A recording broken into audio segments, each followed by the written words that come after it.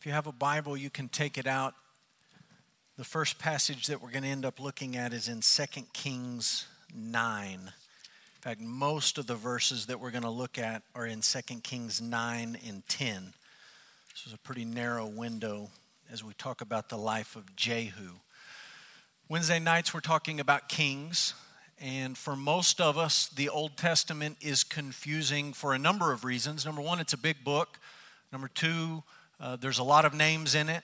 And number three, it's not strictly chronological as you go from Genesis to Malachi. And so in the midst of all those names and places and all those different books within the Old Testament, sometimes you just get lost. And so at the risk of redundancy, each week in this series, I just want to set each of these kings in the context of the history of Israel as a nation and of the leaders that led Israel. And so all of that goes back to the Exodus, when Moses led the people out of Egypt into the wilderness. Moses is the first leader of God's people.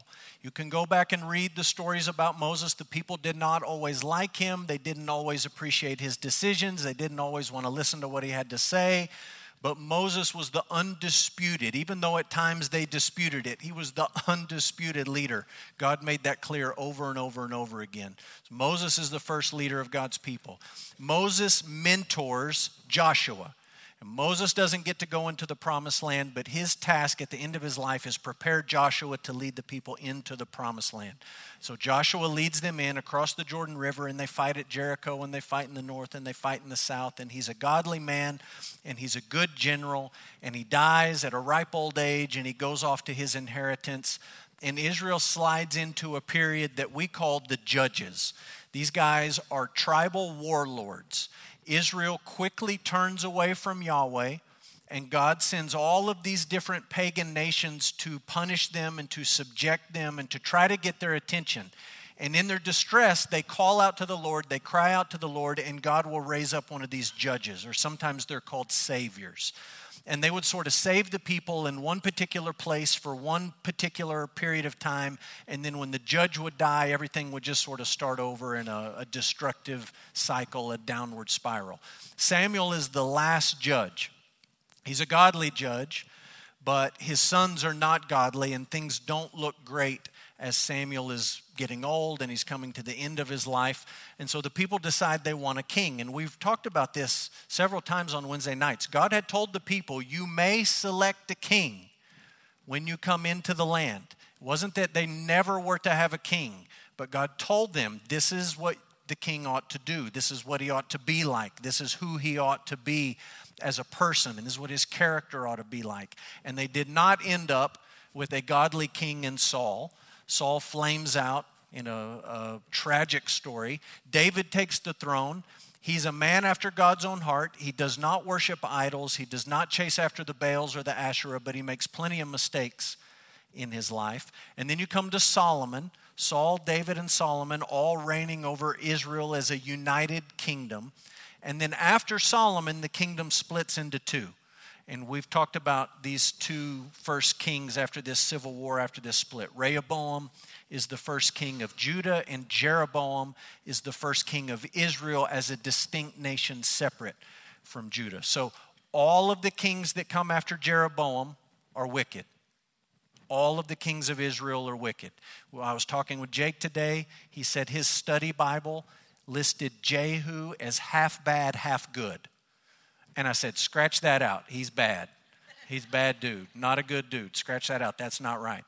All these kings of Israel are bad. Some of the kings of Judah are good and godly, and some of them are not. So Jehu is a king in Israel. He is the 10th king over the nation of Israel. So tonight, when we talk about Jehu, we're really talking about a story of violence. So if you're a middle school boy, this is right up your alley. But it's really not just something that appeals to middle school boys.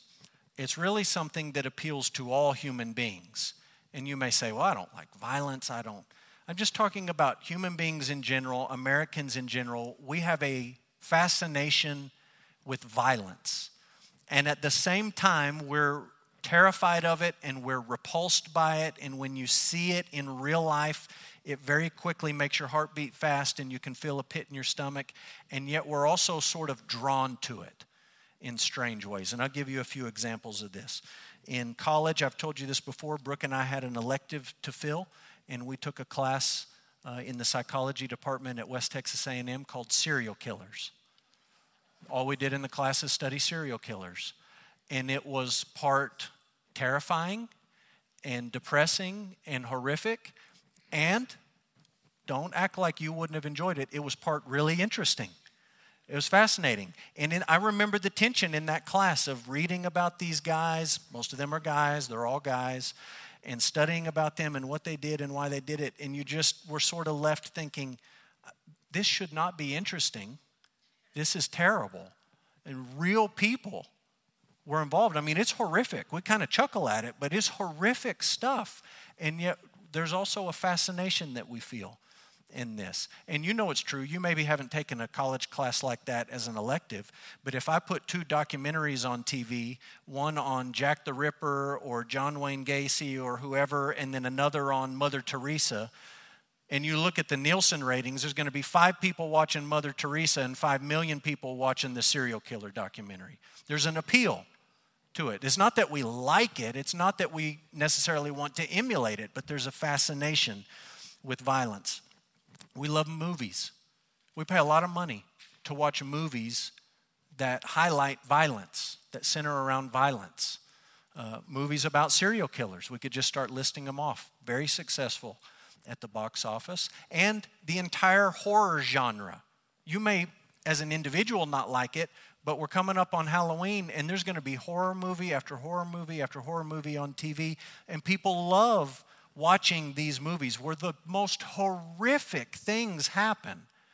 And if it were to happen to you or someone you know in real life, it would be absolutely crushing and devastating, but there's some attraction to that. There's some fascination with it. Shows like Dateline and 48 Hours usually center around some sort of violence, some experience of violence and how it's not solved, or maybe it was solved in the wrong way and they're trying to figure that out.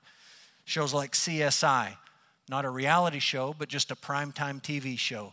And the focus of the show is violence and murder and gore and all the rest of it. Even when we think about great leaders in history, the ones that we make documentaries about on History Channel and Discovery Channel and all the rest, they tend to be terrible, horrible dictators whose reigns and rules were marked by totalitarian control over their people, and millions of people died. So you make a documentary on Hitler, 1 million people are going to watch it.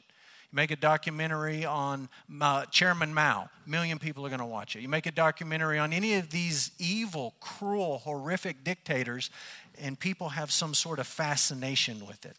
This is a story about Jehu that is all about violence. And I'm saying this on the front end.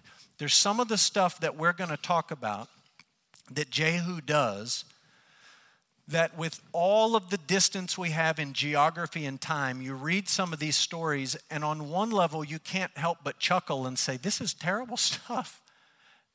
Literally, me and Corey and Jake sat down and talked about Jehu today, and I said, these are terrible stories. They're absolutely horrific. I don't even know why some of these are in the Bible. Other than you come away saying, this guy was really, really rotten and violence marked his life. And as we read this and as we think about Jehu, there's this strange repulsion to all of the violence and also attraction and interest in all the things that happened in his life. So let's talk about Jehu. I'll preface this by saying there's lots of Jehus in the Bible. If you just search on a search engine or a Bible software for Jehu, you'll get all kinds of hits. There's only one of the Jehus that we're trying to talk about. We'll try to laser beam on him tonight. So Jehu in the Bible. Jehu was the son of Jehoshaphat, not the one you're thinking of. Okay, another Jehoshaphat. He was the grandson of Nimshi, and he was a commander in the army of Israel under Ahab. So I bring this up to tell you that Jehu was not part of the royal family at all. He was a military man. He worked in the army.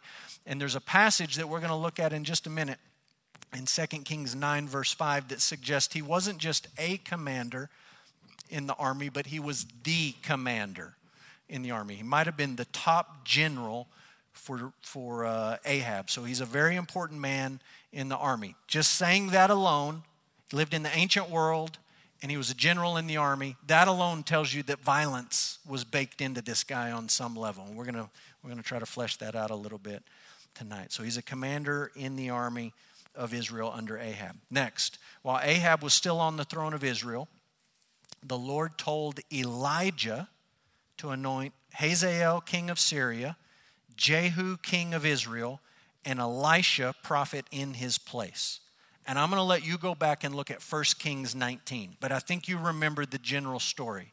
You remember when Elijah faced off with the prophets of Baal, right? Ahab and Jezebel, they get their 850 prophets and they meet on Mount Carmel, and they're going to have this contest to call down fire on the sacrifice. Corey referenced this when he taught on Ahab. So the prophets of Baal go first, nothing happens. Then Elijah goes and the fire comes down, and it's this amazing, amazing victory for Elijah the prophet. On the heels of that, Jezebel mouths off to Elijah and says, I'm going to kill you. And Elijah, who has just won this incredible victory, runs off like a scalded dog with his tail between his legs, and he starts crying and throwing a temper tantrum, and he's mad at God, and he just wants God to kill him, and he's the only one who loves the Lord. It's pitiful. It's absolutely pitiful. He just loses his mind. This is a Snickers hangry commercial. He just completely has a breakdown, mental, emotional, spiritual, on every level. He just completely loses it.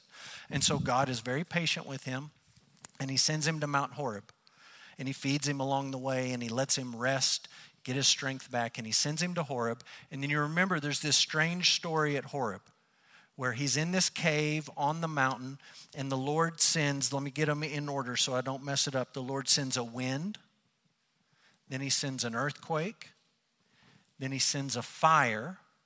But the Lord is not in any of those spectacular things, the tornado or the earthquake or the fire. He's not in any of those spectacular, visible, dramatic things. He's in the small, still, quiet whisper. And he talks to Elijah, and the point that he's trying to make to Elijah is, I'm not going to do miracles every time things get tough.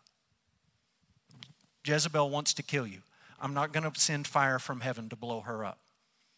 I'm not a miracle machine that you just come to me and tell me what to do and I just make all the problems go away. That's not the nature of this relationship. He's not in the wind. He's not in the earthquake. He's not in the fire. He's in the still small voice.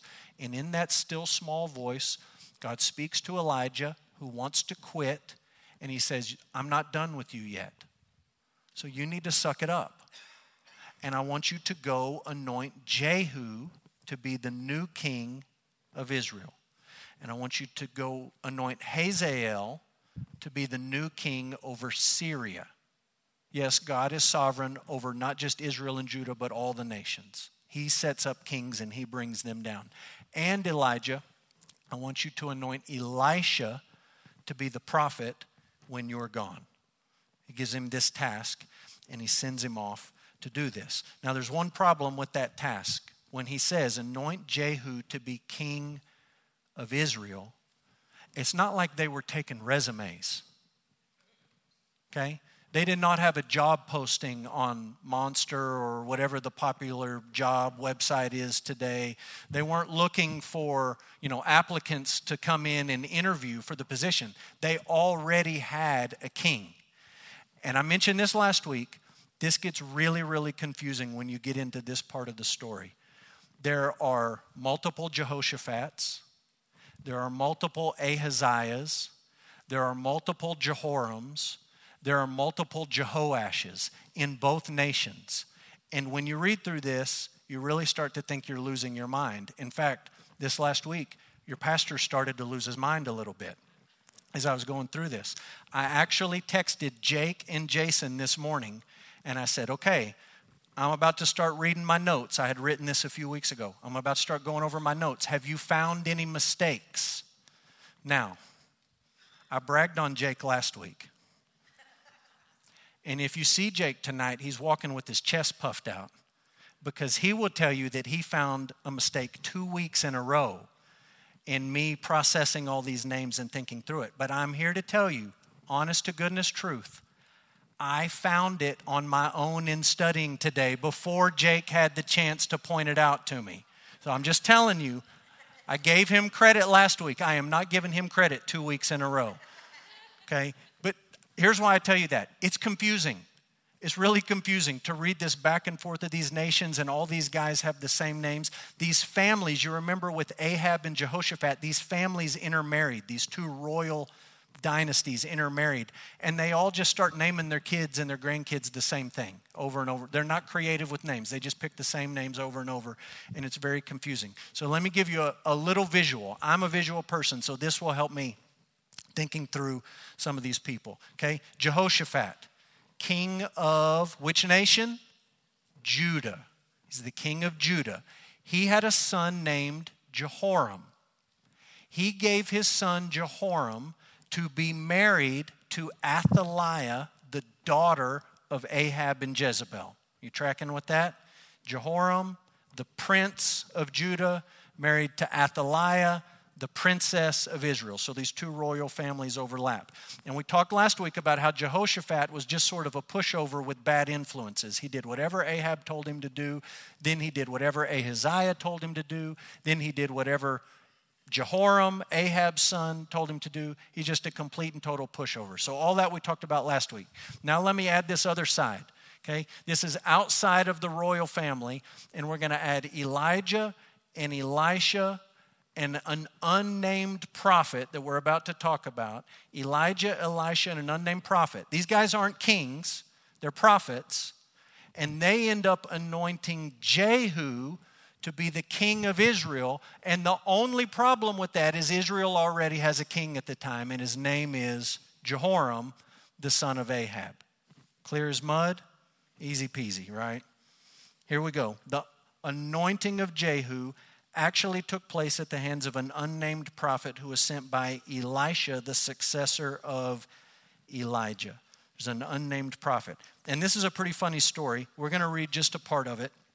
2 Kings 9, starting in verse 1, says, Then Elisha, the prophet, called one of the sons of the prophets and said to him, Tie up your garments and take this flask of oil in your hand and go to Ramoth Gilead. And when you arrive, look there for Jehu, the son of Jehoshaphat, son of Nimshi, and go in and have him rise from among his fellows. He was eating with all the other generals and all the other military commanders. Lead him into an inner chamber. Then take the flask of oil, pour it on his head, and say, Thus says the Lord, I anoint you king over Israel.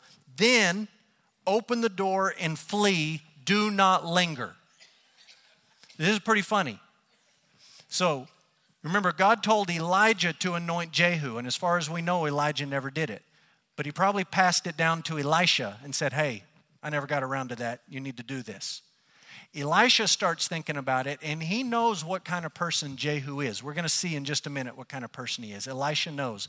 And for whatever reason, Elisha says, I'm not going to do it.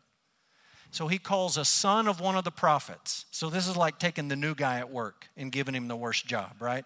Hey, I got a job for you. Greenhorn, here we go, rookie. I want you to go. There's a party of all the military leaders. I want you to walk in, find him, take him in a back room, dump the oil on his head, tell him he's the king, and run out as fast as you can. So that's exactly what he does. He goes to this party. All these guys are eating. He walks in, son of the prophets, and he says, Jehu, I need to talk to you in the back bedroom. Jehu gets up. They go in the back bedroom. He takes the oil. He dumps it on his head. He says, You're the next king of Israel, and you're supposed to kill Ahab and all his family. And then he hightails it, and he literally runs away. And Jehu, he's left in the back room with a wet head, oil dripping down his head. So Jehu walks back into the party, and he looks at all his buddies, and he says, That's real funny, guys. That's funny. You got the young guy to come in here and dump the stuff. That's funny. Congratulations, you got one on me. And they look at him and they say, We don't know what you're talking about. What happened back there? And he says, Well, the guy dumped oil on my head and he told me I was the king of Israel. even though we already have a king. He told me I was the king of Israel, and he told me I was supposed to kill Ahab and all his family. And all these military guys just say, well, you're the king. We're with you. Just like that. Power shifts. Remember, there's another man who is the king. And that's where things begin to get really, really violent. They're not so much funny anymore. It's just really, really horrific stuff. And so I want you to see this. Jehu was responsible for horrific violence in Israel. Horrific violence in Israel. And I'm going to give you 6 examples. Number 1, Joram. That's the same Hebrew name as Jehoram. It's just a diminutive form. It's a shortened form, like Dan, Danny, Daniel, same guy. Joram, who is the king of Israel, and Ahaziah, who is the king of Judah. He kills both of the kings. The sitting king of Israel, whose job he just took, and for good measure, the king of Judah. He kills both of these guys. Joram, the son of Ahab, and Ahaziah, the king of Judah. He comes to this town. He's headed to this town. This is a small detail, but I think it tells you something about Jehu. He's riding to this town where both of these guys are hanging out together. And he's in his chariot. And the watchman on the wall, looking through the glass, sees him coming. And he says, I think that's Jehu. And everyone immediately gets scared. Because they know what kind of guy this man is. They don't know why he's coming, but they know what kind of person he is. And so they send a messenger out to say, hey, what kind of mood are you in today? And Jehu says, get behind me. And they send another messenger out and he says, hey, is everything good? Are we cool? And he says, get behind me. And he's riding into this town, hunting down Joram, and Ahaziah, and they're watching him ride in. And look what we read in 2 Kings 9, verse 20. Again, the watchman reported, he reached him, the messenger, he reached him, but he's not coming back. And the driving is like the driving of Jehu, the son of Nimshi, for he drives furiously. Jake and I talked about this. We have no answers. I don't know what it looks like to drive a chariot furiously. Maybe you just picture 42nd Street at rush hour. But they're watching him come, and they know it's him, and they know he's mad. And when he gets there, he just immediately starts a fight. And Jehu takes an arrow, and he shoots Jehoram right in the back, right through the heart, and he kills him. And then he sends his men to hunt down Ahaziah, and they do the same thing to Ahaziah. And just like that, the first thing he does is he kills the sitting king of Israel and the sitting king of Judah. Next, Jezebel. Corey talked about Jezebel. At this point, Jezebel is a widow. She's the widow of Ahab. And she's a bad lady. She's a really, really bad lady. And Jehu sets his sights on Jezebel. He's going to kill her. So she runs away. She goes to this town, Jezreel. She goes up the tallest tower and locks the door. And she thinks, I'll just stay up here. And Jehu gets there, and I'm just going to describe it to you like the text describes it. He gets there and he looks up, and there's a couple of eunuchs up there with Jezebel. And Jezebel starts talking trash immediately. She starts talking trash. Oh, you're the new king. Okay. You're the new king. Okay. You're like these other pretenders. And Jehu looks up and he says to the eunuchs, throw her down out of the window right now. And they throw her down out of the window, straight to the ground. She dies.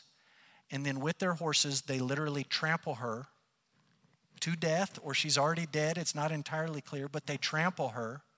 And then, again, I'm telling you these details not just for curiosity's sake and fascination, but so you know what kind of person Jehu is. They throw her out of the window. They kill her. They trample her with their horses. And then they go eat dinner.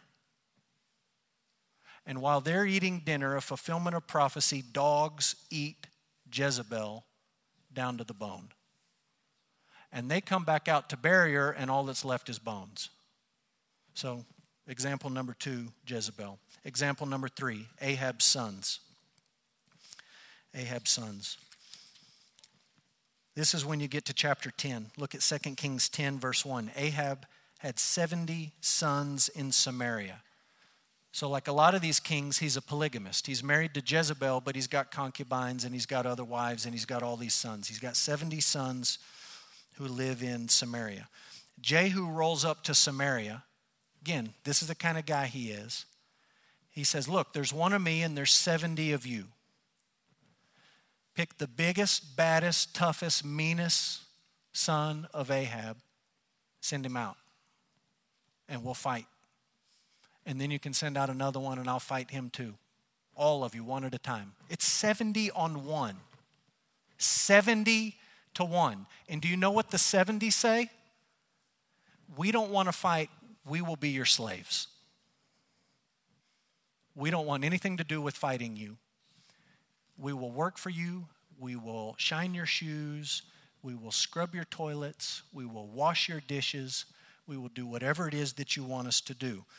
And what ends up happening is Jehu rounds all 70 up. He cuts all their heads off. He puts it in a basket. And then he piles them up at the city gate. 35 in one pile, 35 in another pile. Kills them all. Next, 42 relatives of Ahaziah. And this is Ahaziah, the king of Judah. The same king who's already been killed by Jehu. There's this random story about 42 of his relatives. There's no secret significance to the number 42. You don't need to divide it by 7 and multiply it by this and times it by this and decode. There's nothing to decode. It's just 42 people, 42 human beings. Remember, these two lines are intermarried. So they're basically going from Judah to Israel for what amounts to like a family reunion. There's 42 of them, minding their own business, just going to visit. He kills all of them, wipes them out. Next, Ahab's family in Samaria, all the rest of his family. 2 Kings 10, verse 17, when he came to Samaria, he struck down all who remained to Ahab in Samaria till he had wiped them out, according to the word of the Lord that he spoke to Elijah. Last, the prophets of Baal. And this might be the strangest story of all of it. Just a bizarre story. How many of you were here a couple of months ago when Ron Hinesley preached about the Rechabites? We're in the book of Jeremiah and Ron preached about the Rechabites. The Rechabites are in this story. Jehu is rolling into town and he meets up with these Rechabite guys and they get in the chariot and they ride in. And his mission or his plan is to kill all the prophets of Baal. And so he comes into town and he basically tricks all the prophets of Baal. And he says, hey, we're going to have a party and we're going to sacrifice to Baal. So I want you to put on your best Baal robes and I want you to come to the temple of Baal and meet me there. And they all show up. They're all there. It's packed. The building is packed. And they think they're there for a sacrifice and they think Jehu's going to participate in this sacrifice. And he basically goes through the crowd and he says, now look, we don't want any worshipers of Yahweh here. Anybody worship Yahweh? He makes sure there's no worshipers of Yahweh, only worshipers of Baal. Then he locks the door and he sends in 80 armed men to kill everybody in the temple. He kills all of these prophets of Baal. And look what happens in 2 Kings 10:27. They demolished the pillar of Baal. They demolished the house of Baal, and they made it a latrine to this day. This is a bad guy. He's a really bad guy. And that's his story. You meet him, and he just starts killing people. And he keeps killing people. And then he kills some more people. And a few more. And then about the last thing you read about him, he's killing people. Just a violent, violent man. So, Jehu executes judgment on the house of Ahab. And the text presents this as what God wanted him to do. This was punishment for Ahab. But he also walked in the sin of Jeroboam rather than the law of the Lord. I don't have a great explanation of this to give to you, other than to say this is who he was. Look at 2 Kings 10. Verse 28 it says, Jehu wiped out Baal from Israel, but Jehu did not turn aside from the sins of Jeroboam the son of Nebat, which he made Israel to sin. That is the golden calves that were in Bethel and in Dan. And the Lord said to Jehu, because you've done well in carrying out what is right in my eyes and have done to the house of Ahab according to all that was in my heart, your sons to the fourth generation shall sit on the throne of Israel. But Jehu was not careful to walk in the law of the Lord, the God of Israel, with all his heart. He did not turn from the sins of Jeroboam, which he made Israel to sin. I don't have a great explanation for this other than to say to you that he cared about commandment number 1. We're not going to worship Baal, we're only going to worship Yahweh. But he had absolutely no regard for commandment 2, we're not going to worship idols.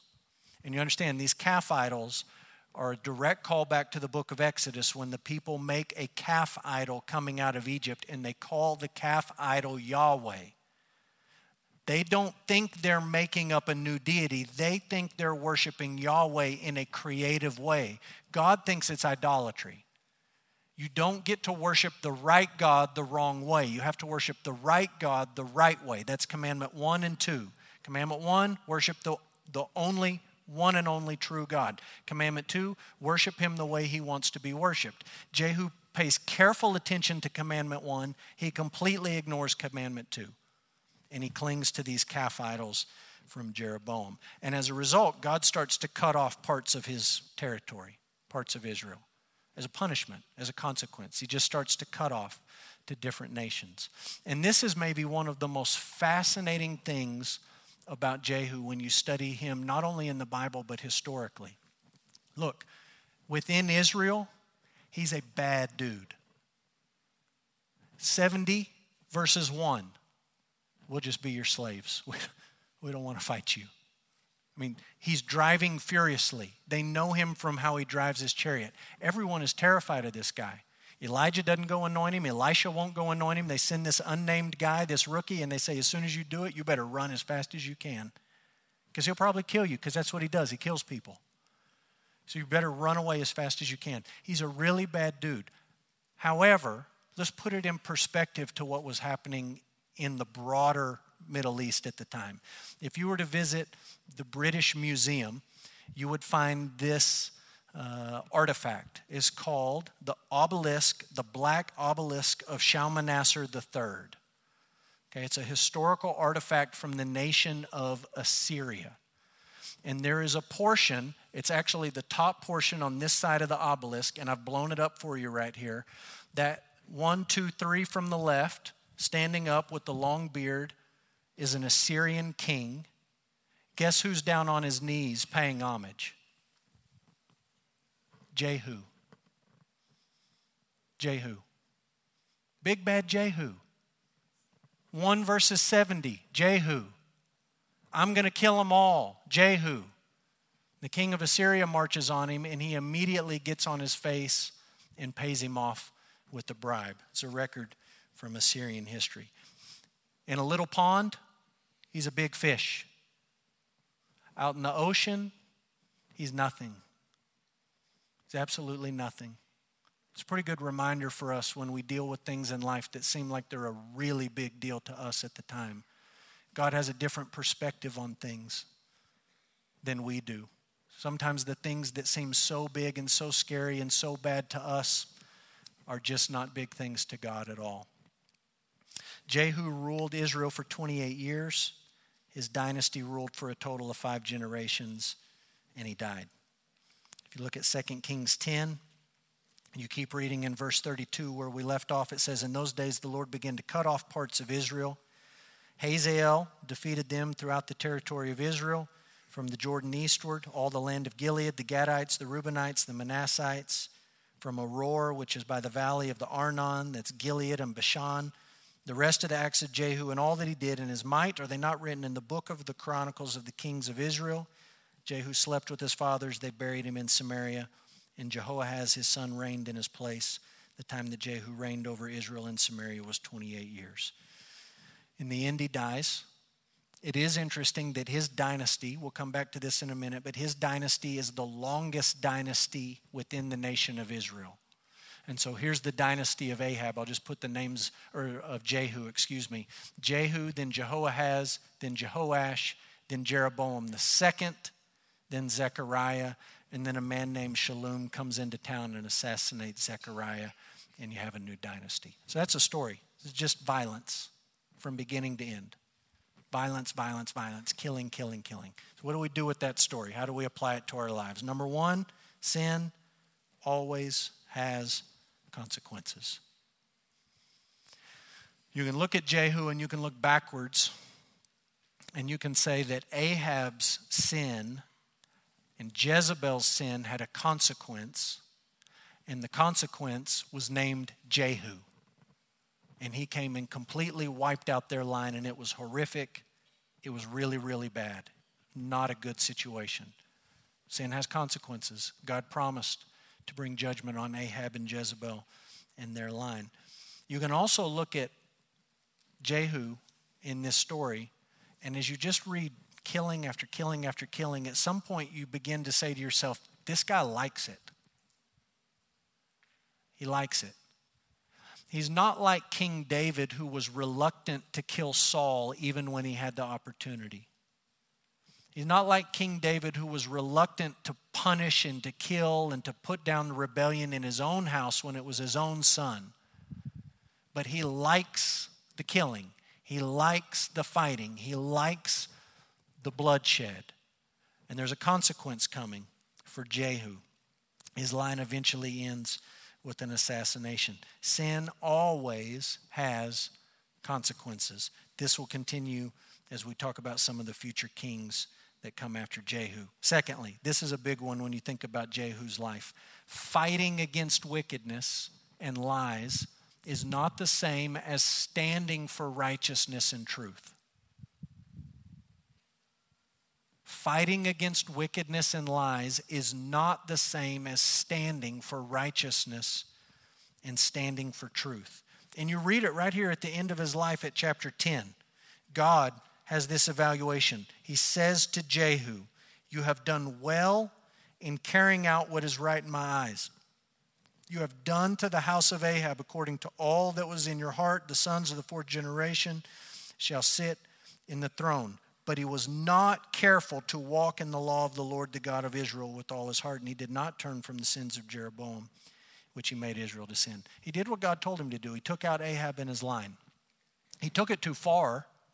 He got caught up in the moment of all of it, and he relished it, and he enjoyed it. He shouldn't have done that. He did what was right in getting rid of Baal, even if he did it in a sneaky, underhanded, backhanded way. He stood up against these things that were bad, but he did not stand for anything that was good. He did not follow the law of God. And that's why Jake's study Bible gives you this. Well, he was half good, half bad. Like, he did some good things, but he also did some bad things. And that's where I come back and say, he's a bad guy. He's a really bad guy. He loves violence. That's not celebrated anywhere. It's honest. Old Testament is honest about violence, but it's not celebrated anywhere in the Old Testament just for the sake of violence. But he loves it. He relishes it. And he does not walk according to the law of the Lord. I think this is really important for you and me when we live in 2021, and all you have to do is turn on the TV or open up social media to see all sorts of wickedness and terrible stuff. And here's the thing.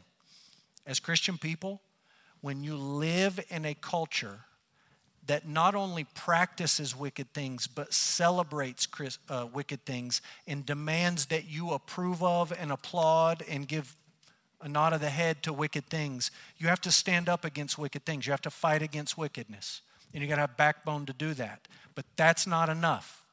You also have to stand for something that's true and for something that's good and for something that's right, and you have to live your life in obedience to the Lord. And you know as well as I do, there's plenty of, let's just call them traditional Americans, who look around at the way culture has changed and they say, oh, things aren't like they used to be.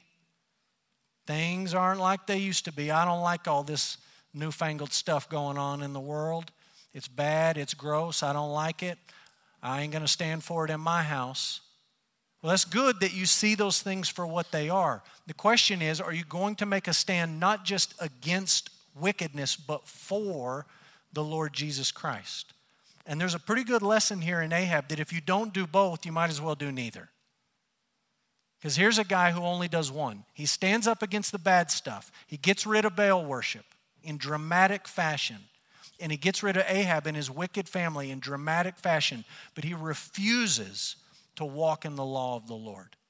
You better make sure you do both. Fight against wickedness, stand for righteousness. Third, beware the danger of ignoring God's word. We talked about this a little bit last week. We talked about Jehoshaphat. You remember these prophets, the Lord kept sending these prophets to Jehoshaphat. Sometimes Jehoshaphat did really stupid things. And one time the prophet came and said to Jehoshaphat, look, we know you love the Lord, but why do you keep hanging out with these goobers? What are you doing? Why are you friends with these people who hate Yahweh? What is the matter with you? And to his credit, Jehoshaphat listened. And he repented, and he led the people to follow the Lord. What about Ahab and what about Jehu? These two guys are bound up together. You can't talk about one story without talking about the other. Ahab and Jehu. You understand, Ahab lived at the same time as the great prophet Elijah. Elijah was around to visit anytime he wanted. But do you know what Ahab called Elijah? He called him the troubler of Israel. You can't help me. You only create problems for me. He didn't want to listen. He refused to listen. You understand that Jehu, who took out Ahab in his line, lived while Elisha was preaching. I mean, there's all these stories at the first half of 2 Kings about Elisha. All these miracles, miracle after miracle after miracle after miracle. More miracle stories about Elisha than about Elijah. God's giving all of this evidence to Jehu. You ought to listen to that guy. He makes an axe head float. He feeds widows with almost next to nothing. He fights with the armies of heaven. You can't see them, but they're there. I mean, miracle after miracle after miracle. He raises the dead. You should listen to him, but he refuses, absolutely refuses to listen. I think the application for us is we sit in this room on a Wednesday night. We sit in this room on a Sunday morning. We come to Bible study midweek. We meet in small groups. We go to Sunday school classes. We listen to preaching on podcasts. We get on YouTube and watch our favorite preachers. We have all this access to preaching, to the truth, to the Word of God. Do you listen to it? I don't mean, does it register in your eardrums? I mean, do you actually listen to it? Do you allow the Word of God to change your life? These men heard it. They heard it from two of the greatest prophets who ever lived, Elijah and Elisha. And both of them, Ahab and Jehu, absolutely refused to listen to what God said to them. Beware the danger of ignoring God's word. Next, the timing and the providence of God are beyond human understanding.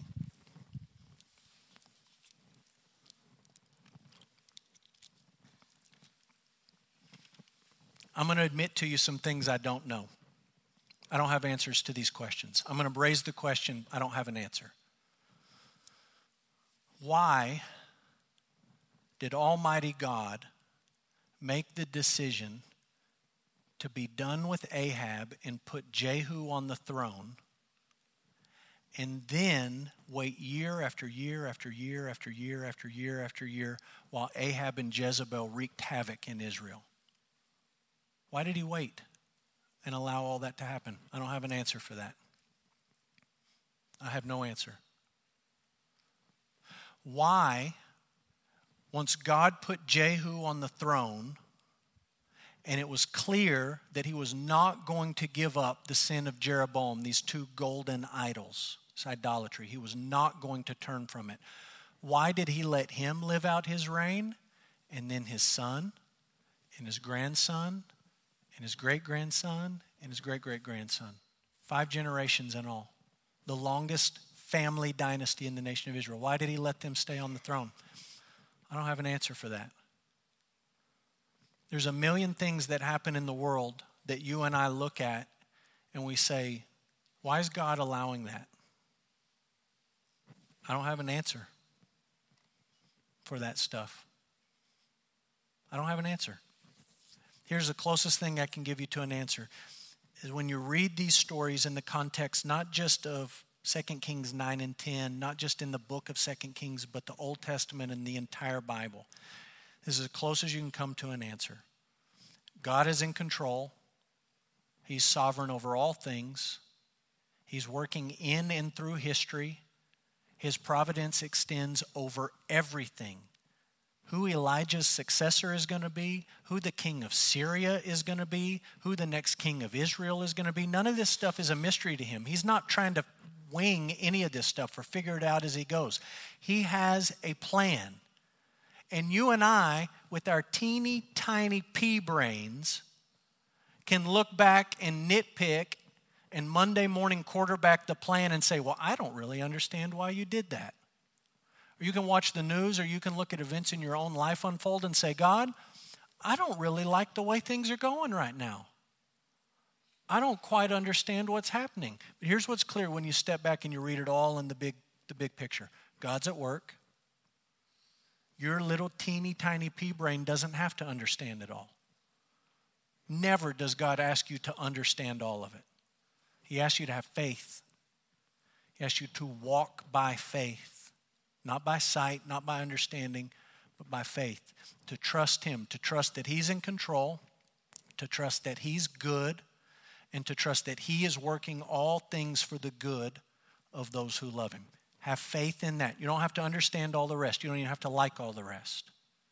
But you understand that God's in control. He's good. He's loving. He's kind. He has a good plan for His people. Even if my little teeny tiny pea brain can't calculate exactly what's happening in the moment or in history, that doesn't mean God doesn't have a good plan for His people. And that brings us to the last truth. Because in the fullness of time, God sent His Son, Jesus, to be the true King of Israel. Jesus suffered and died at the hands of violent men to save sinners from their sins. Look what the prophet Isaiah says. Isaiah 53, the greatest messianic prophecy in all the Old Testament. Isaiah 53 verse 8 says, by oppression and judgment he was taken away, and as for his generation, who considered that he was cut off out of the land of the living, stricken for the transgression of my people. They made his grave with the wicked and with the rich man in his death, although he had done no violence, and there was no deceit in his mouth. Look what Jesus Himself says in the Gospel of Mark, chapter 8.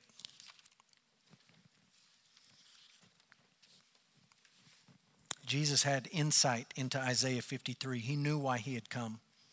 Mark 8, verse 31 says, He began to teach them that the Son of Man must suffer many things and be rejected by the elders and the chief priests and the scribes and be killed, and after 3 days rise again. He just looks at the disciples and He says, they're going to do violent stuff to me. It's going to be bad. But like Tony prayed just a minute ago, even though their violence is wicked, and even though they're going to kill me, and even though they're going to put me in the ground, after 3 days, I'm going to rise from the dead. Peter looked back on all of this. You can read this in 1 Peter 3. And he says that the suffering of Jesus at the hands of violent men brought us to God.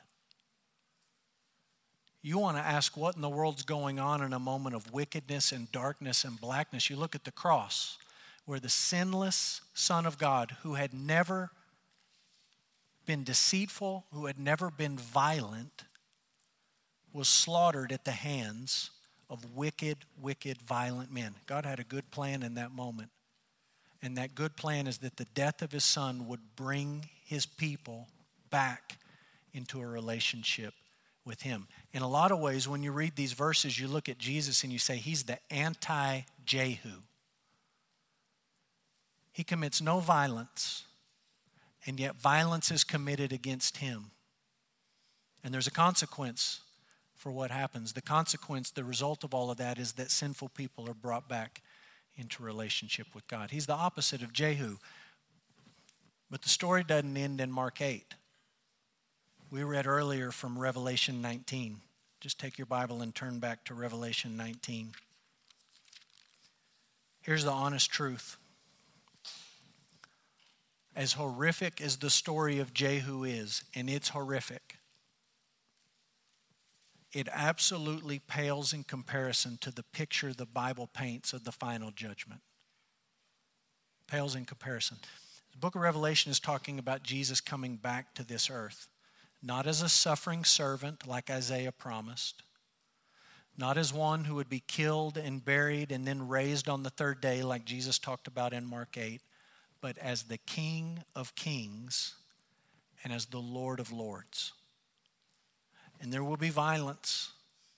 It will be horrific in some respects on that last day. In fact, when you read what the book of Revelation says about the return of Jesus Christ, the story of Jehu pales in comparison. It is nothing compared to what we're reading about here. We read Revelation 19:11 to 18. We left off with Jesus being the King of Kings and the Lord of Lords. Let's just read the rest of chapter 19 as we close. Then I saw an angel standing in the sun. With a loud voice he called to all the birds that fly directly overhead, "Come gather for the great supper of God, to eat the flesh of kings, the flesh of captains, the flesh of mighty men, the flesh of horses and their riders, and the flesh of all men, both free and slave, both small and great." I saw the beast and the kings of the earth with their armies gathered to make war against him who was sitting on the horse and against his army. And the beast was captured, with it the false prophet, who in its presence had done the signs by which he deceived those who had received the mark of the beast and those who worshipped its image. These two were thrown into the lake of fire that burns with sulfur, and the rest were slain by the sword that came from the mouth of him who was sitting on the horse, and all the birds were gorged with their flesh. Let's pray.